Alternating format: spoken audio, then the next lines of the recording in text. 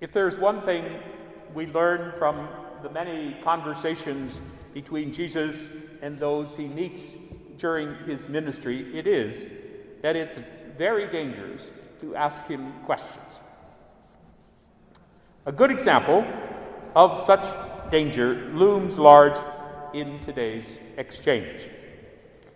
We might call it a battle of wits between the religious leaders and Jesus, and the subject is as volatile then as it is now, the paying of taxes.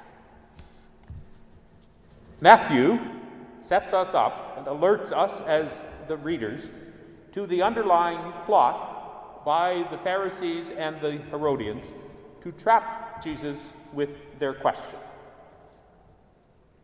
What they don't realize is that Jesus is just as adept at catching them unawares by asking his own question in return and turning the conversation into what we might call kingdom thinking.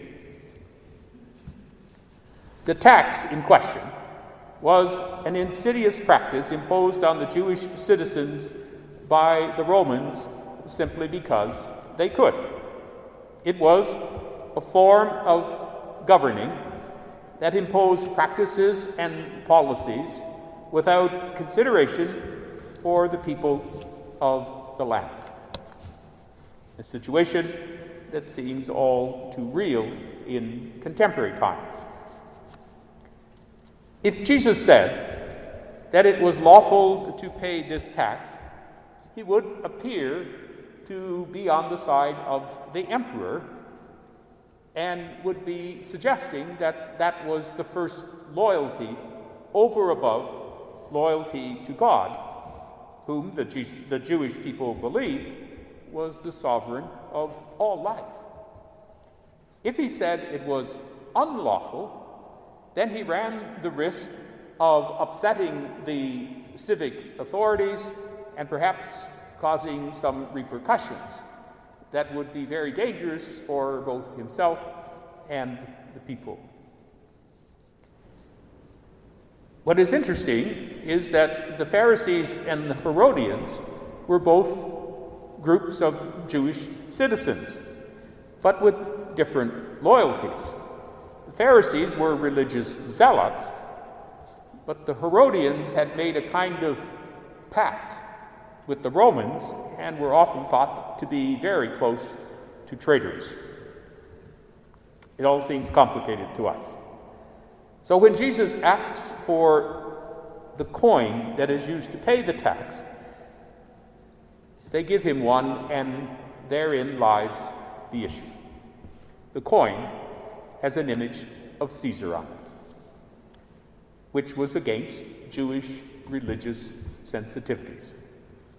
An image of a person, any person, let alone a Roman emperor, was an affront and in violation of their law.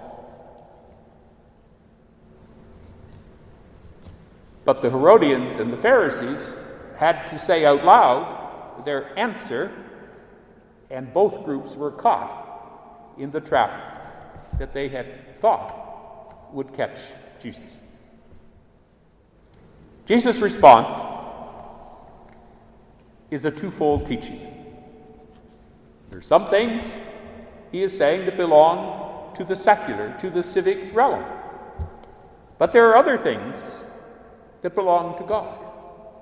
And all those things take precedence in their loyalty and in their hearts.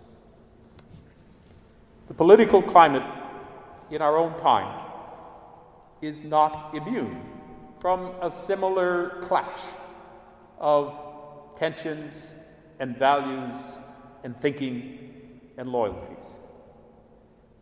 And these certainly come to the surface when there is an election impending. Political pronouncements, policies that oppress groups of people without regard for basic human rights,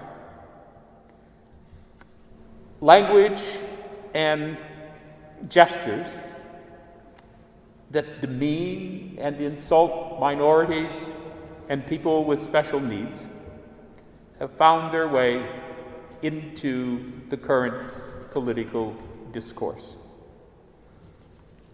This may not be new, but it has become more common, it seems to me, and more divisive, and frequently originates with those from whom we have the right to expect greater understanding and integrity. Our Christian sensitivities and principles that are shaped by the gospel values are most often at odds with this rhetoric and disdain. It's true, certain areas of common need rightfully belong in the civic arena: national security, legal protections, etc. But civility and integrity are surely values that we all should be able to expect and depend upon in every area and for every person. The gospel message stands and rightfully overrides the self-righteous pronouncements and promises that are self-serving and dishonest.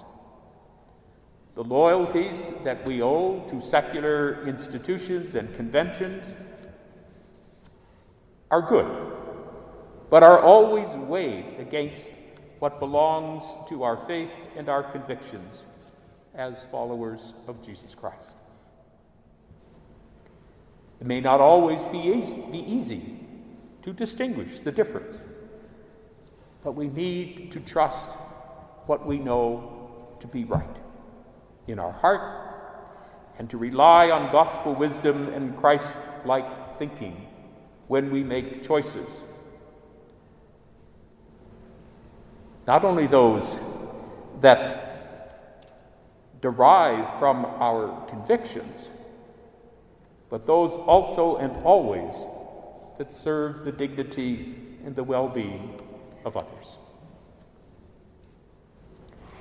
This is the first and only measure of what is right, what is good, and what is true.